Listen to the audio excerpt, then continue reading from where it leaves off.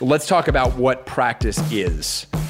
Practice is the ongoing, never-ending pursuit of a worthy value or virtue. And the one word that I would maybe add to that is that practice is the ongoing, never-ending, daily pursuit of a worthy value or virtue. You are the product of the things that you do every single day.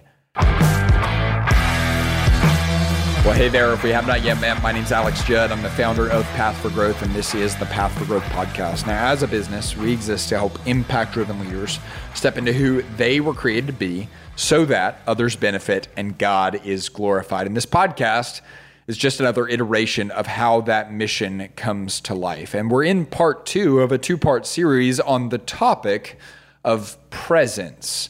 And I think the topic of presence is one that is often overlooked and undervalued in the life of a leader, because so often we ignore the power of presence because we're so focused on planning, right? And we think about strategic planning and vision planning, and we think about what we're doing in the future to such a degree that we end up missing out on what is actually going on here, today, now, in the present. And if that is something you struggle with and something you're challenged by, number one, I would tell you go listen to that first episode that we did, because a lot of what we did there was lay the foundation for why this is a topic that is valuable and important for you to focus on as a leader. But then we also highlighted and identified and tried to undermine some of the mindsets behind why we don't focus our time and attention on this topic of presence, because really, the topic of presence is a conversation about one of the most valuable things you can give as a leader. It's your attention. I think so often we understand that, it's no longer money that's valuable, it's time that's valuable, because you can make more money, but you can't make more time. But I would say just because you're giving someone or something your time doesn't mean you're giving it your attention. And therefore, one of the most powerful things that you can offer, that you can give, that you can be generous as a leader with, is your attention. And that idea worked its way into our definition of presence, because what we said in the previous episode was that to be present as a leader is to express gratitude with your attention in such a way that others feel compelled to do the same. What does it look like for you to express gratitude with your attention? What does it look like for you to give so much attention to what's going on right now in the moment that you are in that it almost creates a sense of gratitude in you and others? Well, I'll tell you, one of the immediate effects of that will happen is what I think of as the overflow effect. If you are someone that is deeply and profoundly committed to expressing gratitude with your attention, so you are incredibly present, well, the overflow of that is going to influence others. And that's really what leadership is. And so other people are going to find themselves being attracted to this idea and topic and arena of presence. And so that's the definition we operated with. And what we're going to talk about today is not just the power of presence, like we talked about in episode 1, because we laid the foundation for why it's powerful. And now what I want to highlight is how do we practice it? We say all the time that what we do at Path for Growth, regardless of whether it's in the arena of team trainings or one-on-one coaching or growth groups or here on the podcast or in the workshops that we teach online, what we do is we help impact-driven leaders practice healthy growth. And I think that inherent in the idea of practicing healthy growth, we've got to be people that are attentive to practicing presence. We need to become students of being present. And I have just started to fall in love with that idea and word and mindset, practice. It was really clarified for me recently whenever I came back from playing spike ball with some friends of mine, and I came back and quite frankly, I was a little bit frustrated. And I had won a couple games, but I had also lost a couple games. But more than that, I was more frustrated with my friend. I was frustrated with my buddy Paul, that is just he's an incredible person, quite frankly, but he's also an incredible spike ball player. But here's the thing about Paul that I've started to recognize is we started playing spike ball a lot about a year ago now. And one of the things that I would say was true at that time was Paul and I were both decent at spike ball. And I got to a level where I was decent, right? I was not a world beater by any means. I'm not the guys you see on ESPN2 now, but I was decent, right? And if you're not familiar with what spike ball is, it's hitting this ball into a net and you've got 4 players and it's just an absolute blast of a game. But we would play and I was decent, and I would say Paul was also decent. Now, here's the difference between the two of us, is I remain decent. Today, I am about the same spike ball player with maybe a few less mistakes per game than I was a year ago.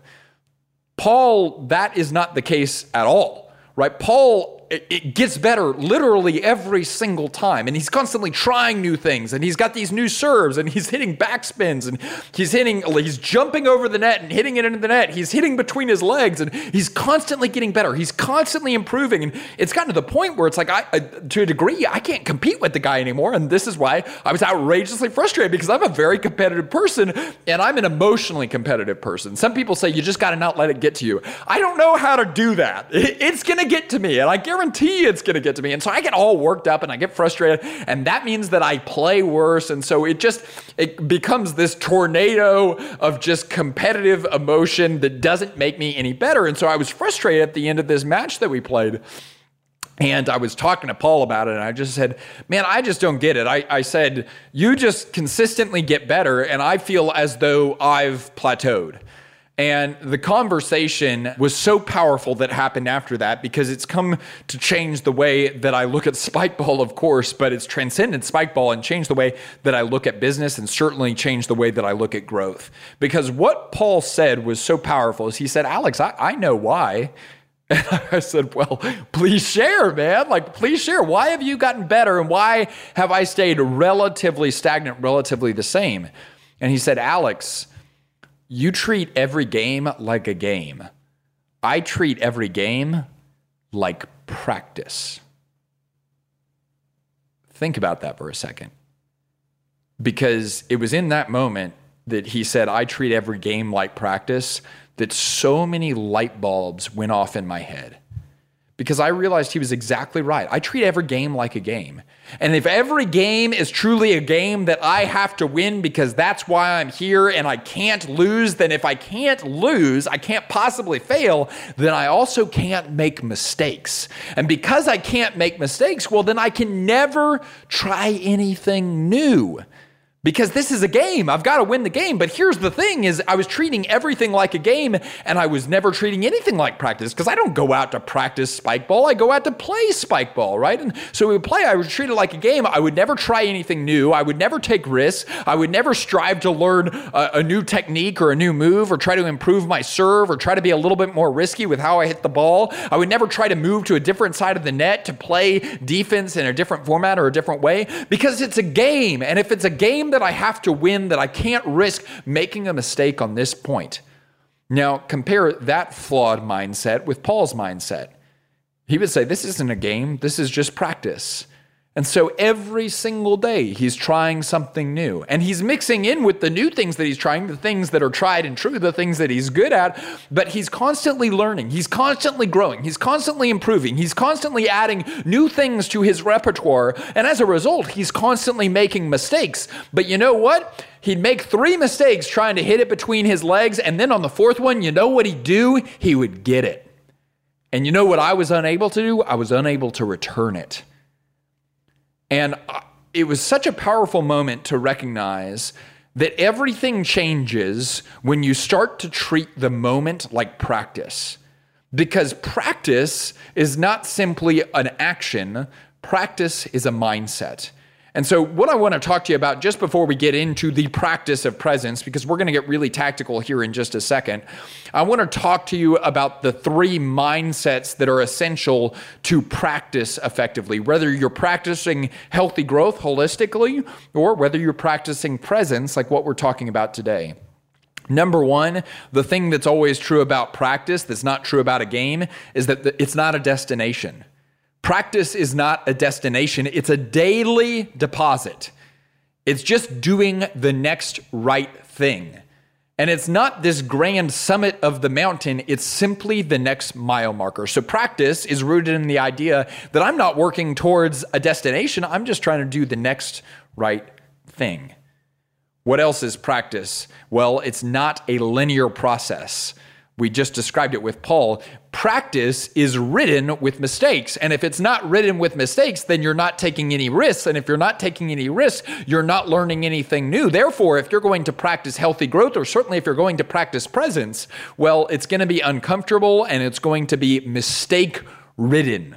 We're talking now about mistake-ridden progress.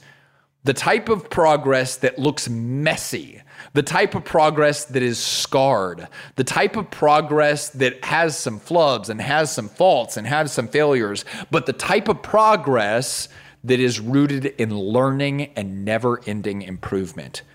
And then what else is practice not? Well, we said it's not a destination. It's also not a linear progress because it's mistake-ridden. And then we said it's not a celebrated activity. The world celebrates the game. The world celebrates the destination. The world celebrates the summit. The world does not celebrate practice.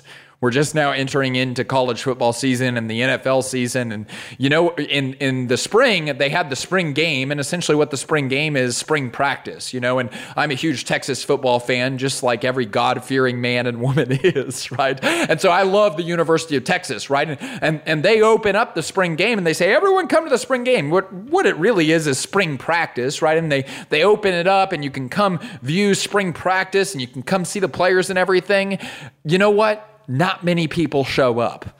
Why? Because practice is not a really celebrated activity. We want to see the game. We want to see with all the lights. And what I want you to know is the results that everyone wants come from the practices that nobody celebrates. Put another way, the results that everyone wants comes from the practice that no one even sees. And so we need to recognize that if we're opting to practice presence, or if we're opting in to practice healthy growth, it's not going to be a destination. It's never ending. It's also not going to be a linear process. It's going to be mistake-ridden. And it's also not going to be a celebrated activity, right? People aren't going to cheer because you had a great day of practice, but that means that we have to change our currency of success. And so we've said what practice is not. Before we jump into the 10 actions to practice presence, let's talk about what practice is. Practice is the ongoing, never-ending pursuit of a worthy value or virtue. And the one word that I would maybe add to that is that practice is the ongoing, never-ending, daily pursuit of a worthy value or virtue. You are the product of the things that you do every single day. And the things that you do daily create the person, the man, the woman, the leader that you become permanently. That's because they create the person that people remember. And so recognize that this is not a conversation about extravagancy. This is a conversation about consistency. We're talking about practice. And it's looking through that lens and operating with that mindset that I just want to walk through with you 10 actions that have helped me and also helped the leaders that we work with practice presence. And so we're going to walk through 10 actions. And what I want to prepare you with is that these are not going to be grand actions, because these are things that I want you to be able to do regularly, routinely, and repeatedly. So we're going to walk through 10 actions that truly I have found in my life and in the lives of the people that I work with make me and others into a more present person and a more present leader. Number 1, prepare for presence in the evening. I think so often we talk about the idea on this podcast that you never have to recover from a strong start. And we use that line to talk about your morning routine as a leader. And you know this, if you've listened to this podcast for any amount of time, I'm a huge proponent of having an effective and consistent morning routine, because as goes your morning, so goes your day. But here's the other thing that I've learned. As goes your evening, so goes your morning.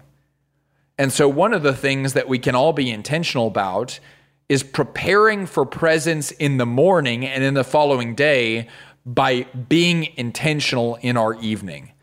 And what I will tell you is that this doesn't necessarily need to be some grand routine that takes an hour to complete. It can be as simple as making sure you look at your calendar for the next day before you go to bed. Maybe even write down your 3 priorities for the next day. Make sure that your phone is off for at least an hour before you go to bed, or at least your eyes are off your phone screen before you go to bed. And to the degree that you are able, with the constraints that you've been given, you have a relatively consistent bedtime.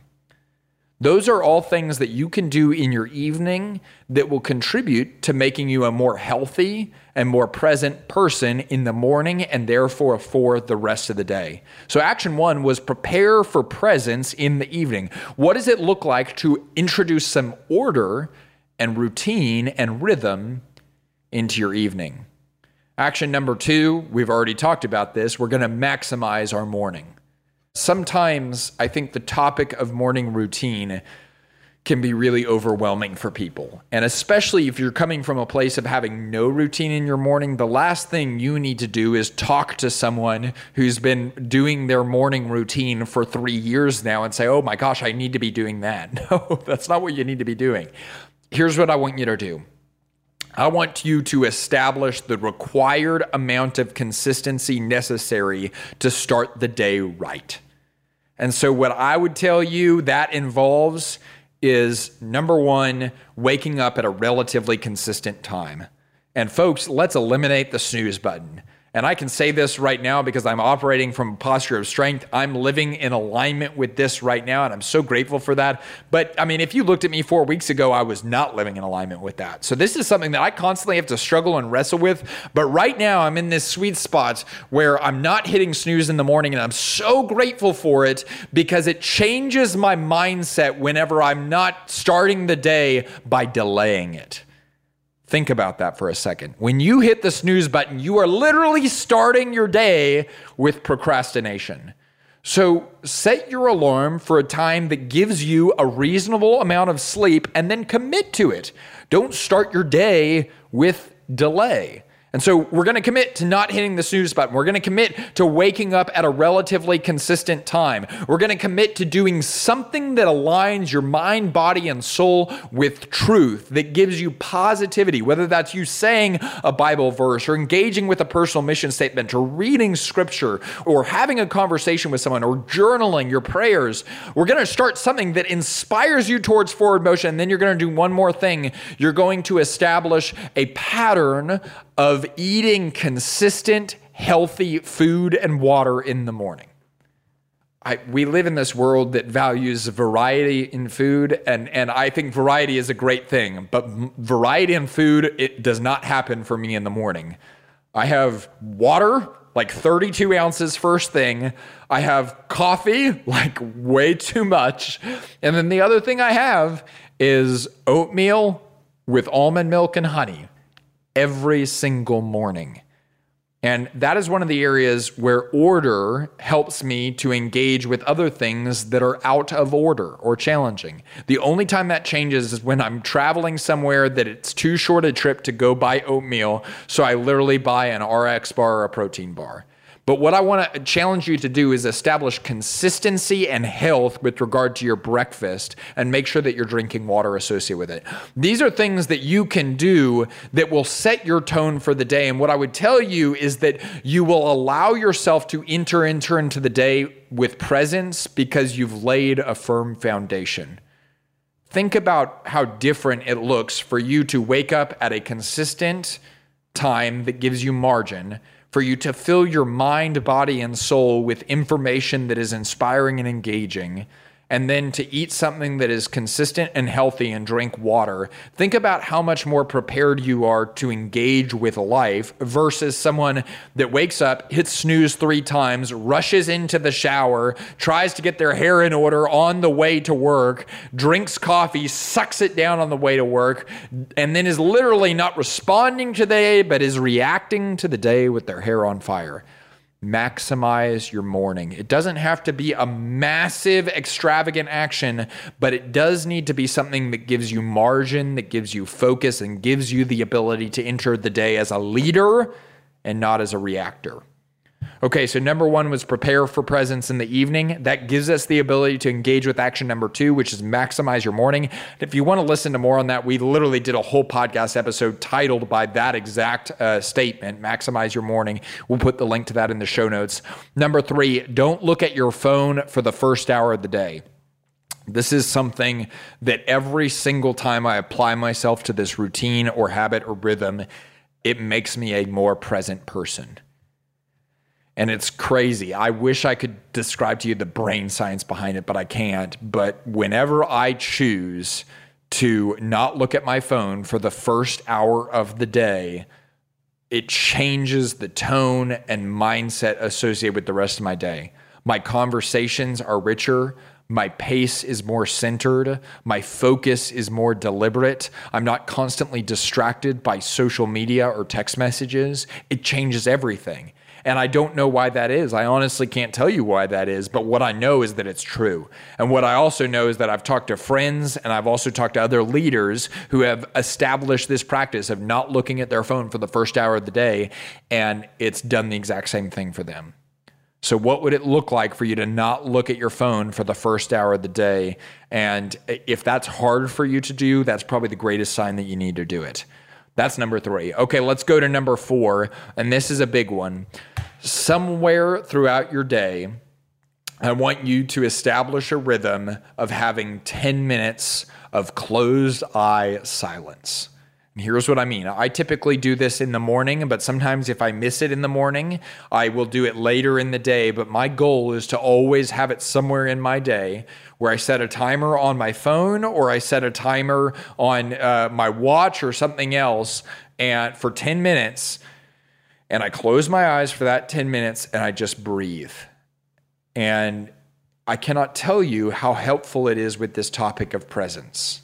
Because I think as we go throughout our days, and even as we go into our sleep and then wake up, our minds and bodies and souls, they get wound up, right? And when things get wound up, they get really tight, they get really tense, and they have a lot of energy in them, right? And we need somewhere to release that energy.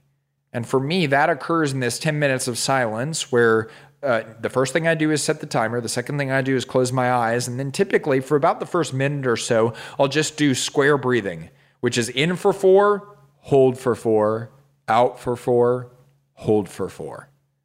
That's what we're talking about, square breathing. And I typically do that for about a minute, but that'll change, that'll shift. And then I just allow my mind to rest and be focused and be centered. A lot of times my mind will end up landing on the scripture that I just read, maybe that morning, or it'll find its way to a business thing that is clearly causing me stress and anxiety, and I have some time to sit and think about that in a way that is measured and centered instead of a way that is fragile, feeble, scattered, and weak.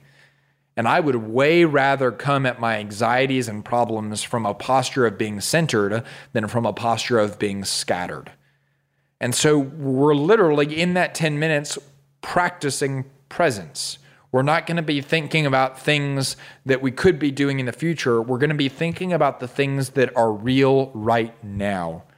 It demands that you be aware. And here's the deal, because we've been testing this with some of the leaders within the Path for Growth membership, and we've been challenging them, 10 minutes of silence a day. And what's crazy is that the number of people that have said, oh man, I've had to shorten it to 7, or I've had to shorten it to 6, or I've had to shorten it to 5. And I get it. I totally understand, because it's been a real challenge for me too to establish. But I will tell you, think about how crazy that is for a second.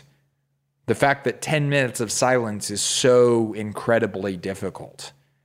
And maybe that's the greatest evidence that it's so incredibly necessary.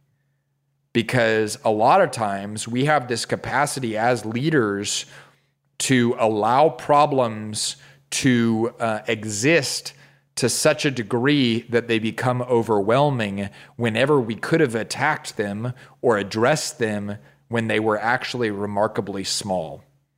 One of the ideas that I really believe is that most problems announce themselves before they arrive. right? Sometimes in my car, like I know, man, this check engine light's about to come on because I've heard this clicking, I've heard this clacking, right? But I just say, oh, it'll get better. I convince myself that I don't hear anything. And then sure enough, check engine light comes on. It's dadgummit, right? And it's because most problems announce themselves before they arrive. And that 10 minutes of silence for me gives me time to say what's actually going on right now that I should be attending to. Let me be present with what is real right now. So we said 10 minutes of silence is the next action. The next action is something specifically related to human connection that will make you someone that is remarkably present. It's that I want you to make direct eye contact. One of the things that I've learned in the past 2 years is that oftentimes when people say they're making eye contact, they're either looking actually directly above the eyes or they're looking generally at someone's face, which certainly that's good, but I guarantee you it's not best. Because people experience whenever you make direct eye contact with them, and you also experience this. But what took it over the edge for me was whenever I read something that said that when you make eye contact, don't just think about the fact that you're looking into someone's eyes. Think about the fact that you're looking at a human being that has a soul. And think about the fact that you also have a soul. And it's this part of you that we often don't talk about, but it's this part of you that's incredibly real because your body is not who you are. This was a crazy quote. I don't know who said this, but it was a quote that I heard and I was like, oh my gosh, that's just mind-blowing. Your body is not who you are. You just live there. I love that quote because it hints at this universal idea that we all know to be true, that you have a soul. The person sitting across the table from you has a soul. And whenever you look into their eyes and think about the fact that you're not just talking at a body, you're not just talking to a person, you're talking to a soul and listening to a soul, you know what happens? You can't have that realization and really internalize that realization and not be more present almost instantaneously. It's a pretty powerful practice. And so I want you to make direct eye contact with people. Don't be weird about it, right? You want to do proper mirroring and don't just stare at them. We're not talking about a staring contest. But then I also want you to reflect on the fact that this person sitting across from me has a soul, because when you do that, you elevate your level of thinking as a leader. Whether you're talking to a family member, whether you're talking to a team member, whether you're talking to a vendor, or whether you're talking to a stranger, you elevate your level of emotional awareness and thinking whenever you're sitting across from someone that has a soul. Why? Because that's real. You're operating in the realm of reality, and perhaps that's more real than anything you've ever done before. And so we need to make eye contact and focus on the fact that we're looking at someone that has a soul. The next one is also related to this topic of human connection, because so often we practice presence in the arena of human connection. I want you to take your phone off the table.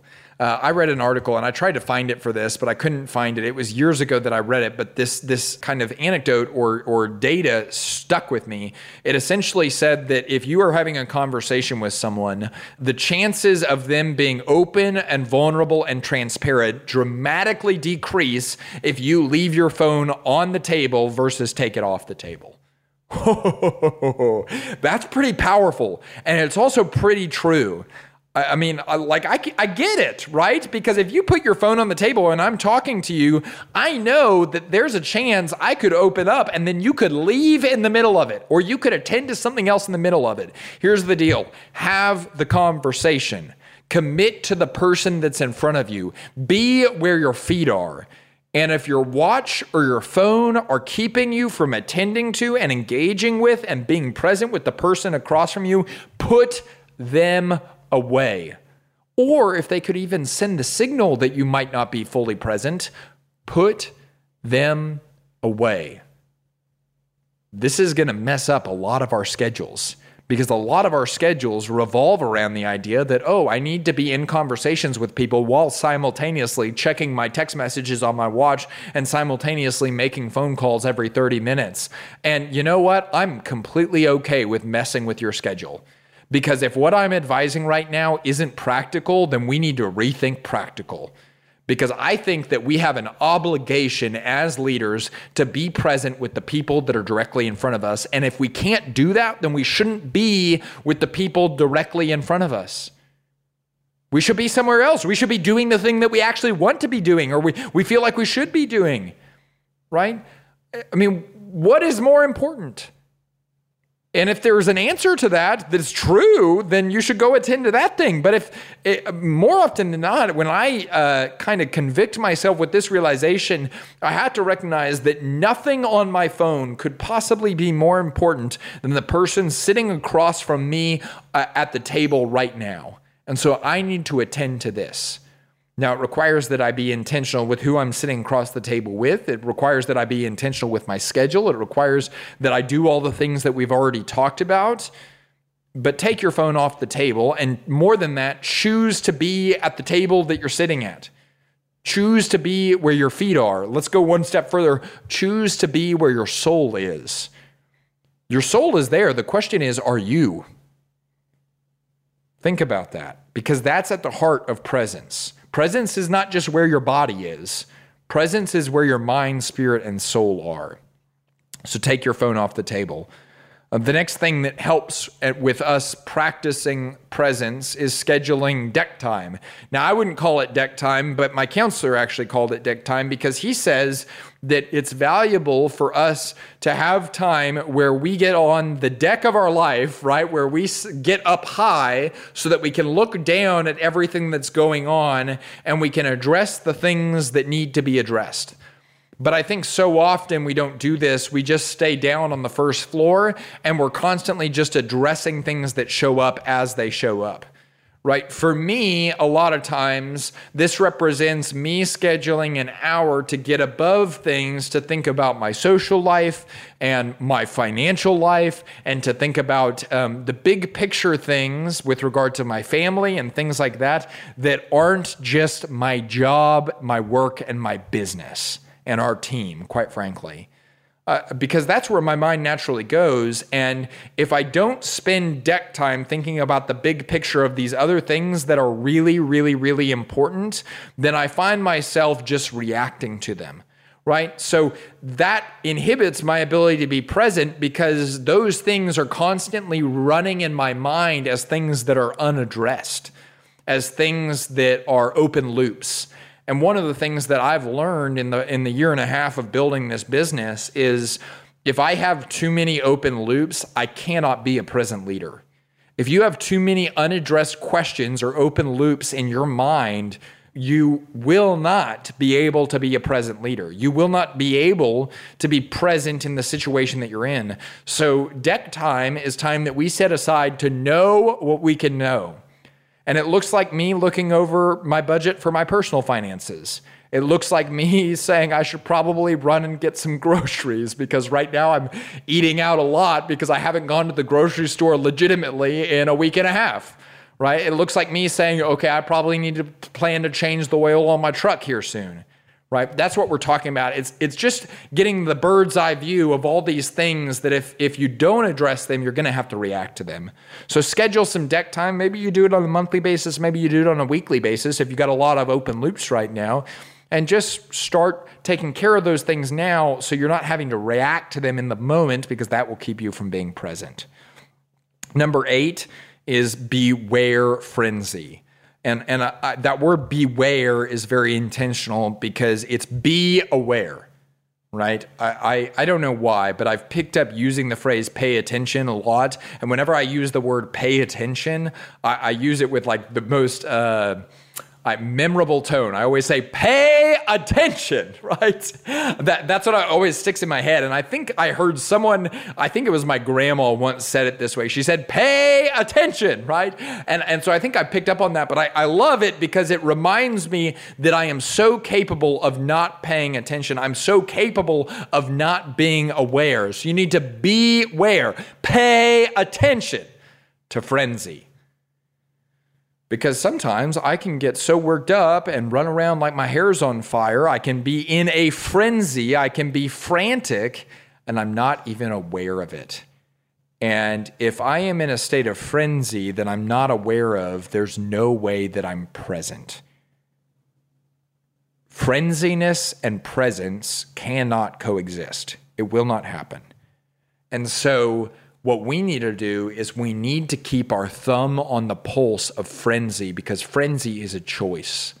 And we need to choose not to engage. And when we start to feel our heart rate start to rise, whenever we start to feel our chest getting really tense, whenever we start to feel our mind spinning in a billion different directions of all the things that could be done, should be done, need to be done, whenever we start making lists in our head about all the things that we're going to have to do moving forward, and we spend so many times making those lists that we're not attending to the one thing that we could be doing in front of us, we need to pay attention.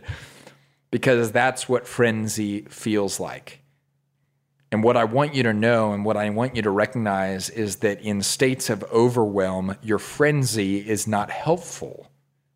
Your presence is helpful, especially when we're talking about your team. If things are crazy around your business, your team does not need a leader that is frenzied and frantic. Your team needs a leader that is present, centered, and focused. So that looks a lot like saying, if I start to feel frenzy coming on, I'm going to take 10 minutes and I'm just going to take a deep breath and I'm going to bring it down to where I can actually be present. Are you able to be in the situation and deal with the situation that is in front of you? And if not, you might be operating in frenzy and you need to be aware of that. Okay, let's move to number 9. We've got 2 more to go. Number 9 is one that I've just experienced a lot of lately is do hard workouts. I do this workout. We've talked about it on this podcast before with the Brian Miles episode. Brian, the founder of Belay, he taught this to me, and I've started doing it once a week because it's so helpful for me mentally. It's called a 1500, and we'll put the link to that episode in the show notes of this podcast, but it's a really hard workout, and it's a really hard workout that requires you be constantly moving. And here's what I've noticed in doing that workout is, many of you know I'm a runner, right? And so I like distance running. And one of the things that I know to be true about distance running is I have a lot of thoughts, right? And it is time that I start fleshing through my thoughts and diving deeper into thoughts and checking my thoughts and questioning my thoughts. And it's a very introspective time. And the thing that I love about the hard workout that is the 1500, or maybe it's a sprint interval workout, or it's just something that it's like you're moving hard, you're moving fast, it's anaerobic, you're out of breath, your heart is pumping. You know what I'm talking about, right? And it's different for every person, but I don't have time to think when I'm doing that, right? I'm just thinking about how much more on the thing that I'm currently doing and what's next and how do I get that done as fast as possible. And it's one of those workouts that I'll look up after 30 minutes and I'll realize I didn't have an original thought that entire time. And then one of the things that I also realize is that in the hour and a half following that workout, I have my best, most focused, most present thinking time I've ever had. And it's because we allow ourselves to engage physically with the world in a way that's strenuous to such a degree that we are mentally, literally able not to engage. And we take our over-analytical minds and turn them off for a second and simply focus on that task at hand. We practice presence, and then we start to build that muscle for later in the day. And that's what I want for all of you. So, I mean, I guarantee you, and I know there's brain science behind this. I know that there's physical science behind this, but I can just give you the anecdotal science behind this. And it's just my story of like, I am so much more effective after I do a really stinking hard workout. And so I dare you, I don't care if this is something that you normally do. I don't care if it's something you've never done. We had one of our Path for Growth members the other day come on to an office hours call, and his highlighter win from the week was that he went on his first ever run. And I just was so thrilled. And yes, I'm thrilled that he's running, but more than that, I'm thrilled for the benefits that he's going to experience from the fact that he's engaging his body physically in ways that make him uncomfortable. I'm so thrilled about that because that represents healthy growth. And I guarantee you it will make him a more present person. So do a really hard workout. Push yourself. Go for it. This is your kick in the tail that you need if you've been sitting on the couch, because your passivity is not going to cause your growth. Okay? So do something that demands you be present and that wakes you up, because passivity and presence are not the same thing. Okay, and then let's move to the final one, and then we'll review. The final one is that we're going to write what we're grateful for. And you know this, there's so much brain science associated with the idea of gratitude not being able to coexist with anxiety or stress. And when we recognize what we're grateful for, well, we can't be grateful for things that haven't occurred yet, right? We're grateful for the things that are happening right now. And yes, we can be grateful for things that have happened in the past, but I would challenge you, just as much as you do that, challenge yourself to look around right now and ask, what am I grateful for today? Because in the process of being grateful for today, what will you want to do? You will want to give your attention to today. Truly, when I sit down and I just think about like the incredible blessings that have been made available to myself and all of you today, I just want to give my all to it. When I sit down and I say, oh my gosh, thank God that we have a team of people that thinks that we should have a podcast to such a degree that they devote their time and energy to it, that I have the opportunity to create and share content that has helped me in my life, and now I get to share it with others and teach them how to act upon it and how to engage with it in their own life. And then we have people that are listening to it. When I spend a minute focusing on that, internalizing it, the podcast is so much better. And you know why the podcast is so much better? It's because it demands my presence then. Because it's something that I no longer take for granted. It's no longer something that I'm entitled to. It's no longer something our business is entitled to. It's something that I and our business should be outrageously grateful for. And the same is true for you and the things that you're doing day to day, whether it's your work, whether it's your relationships, whether it's your finances. What are the things that you're grateful for today? Because if you really focus on internalizing your gratitude for those things, you can't help but be present with them. You can't help but want to spend your time with them. You can't help but want to be generous with your attention towards them. And it will make all of the other 9 actions so much easier. So let's review real quick. We said that we want to practice presence as leaders. And the things that we need to remember with practice is the idea that it's the ongoing, never-ending daily pursuit of a worthy value or virtue. And so practice is something that is tied to not a destination, but it's tied to a value or virtue. And the value or virtue that we were discussing today is presence.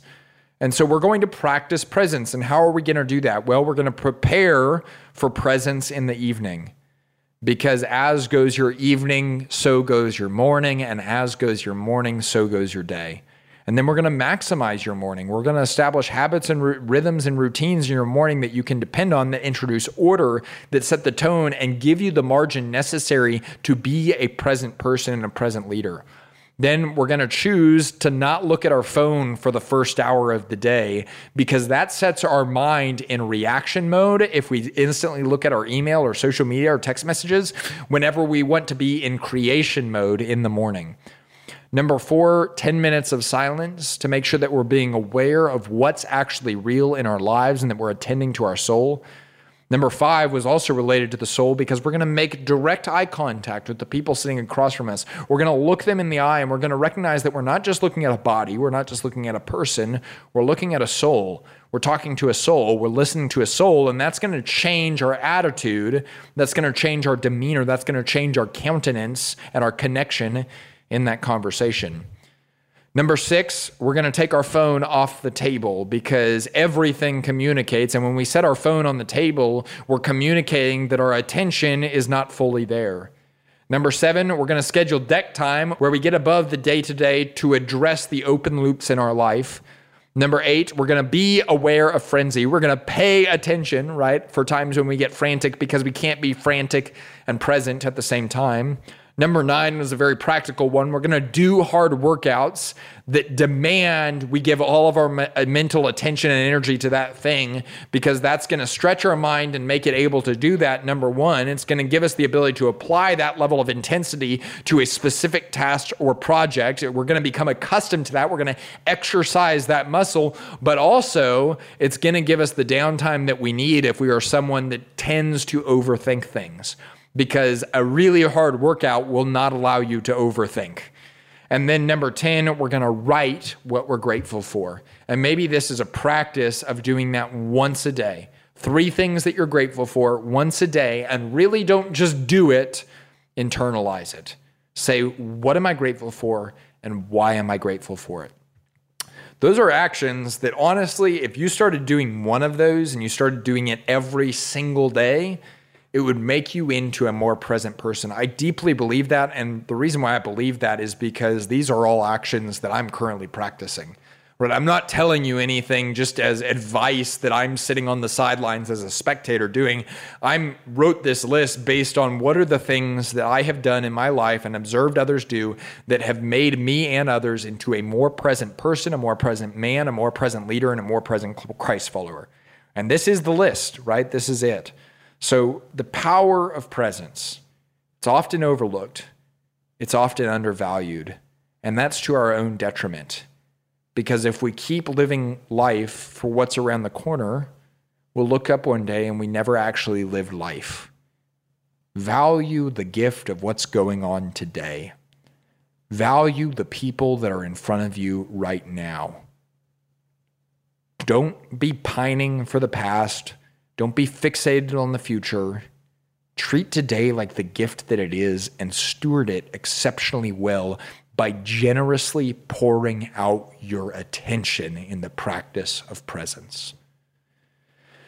This topic means a lot to me, and that's why I hope that you take it seriously, because it's one of those things that has truly changed the way that I think, act, and live over the course of probably the past year as I've been focusing on it.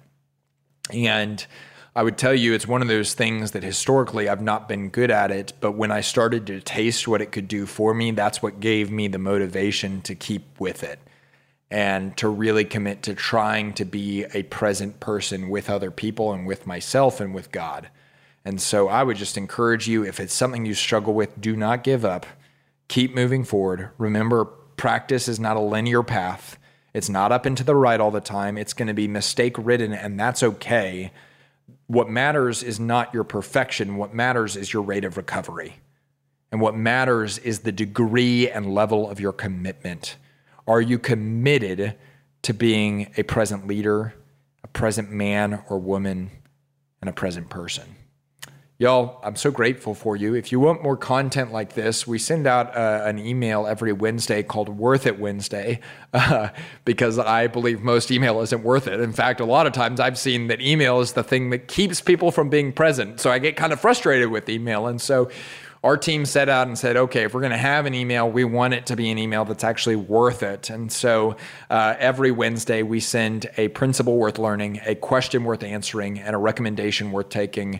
And man, it's just so cool to see that community of people growing and thriving. And I get so pumped because y'all are taking the principles and the actions and the recommendations from those emails and you're putting them into action, which that just gets me so stoked. And then beyond that, so many of you have shared the videos from that and the email list from that on social media. And I just can't thank you enough because that introduces people to what we're doing with regard to helping impact-driven leaders practice healthy growth that I could never reach on my own. So I just want you to know that I'm so grateful for you. Y'all, you know this. We say this at the end of every episode. We're rooting for you. We want to see you win. Remember, my strength is not for me. Your strength is not for you. Our strength is for service. Let's go. Let's go. Let's go.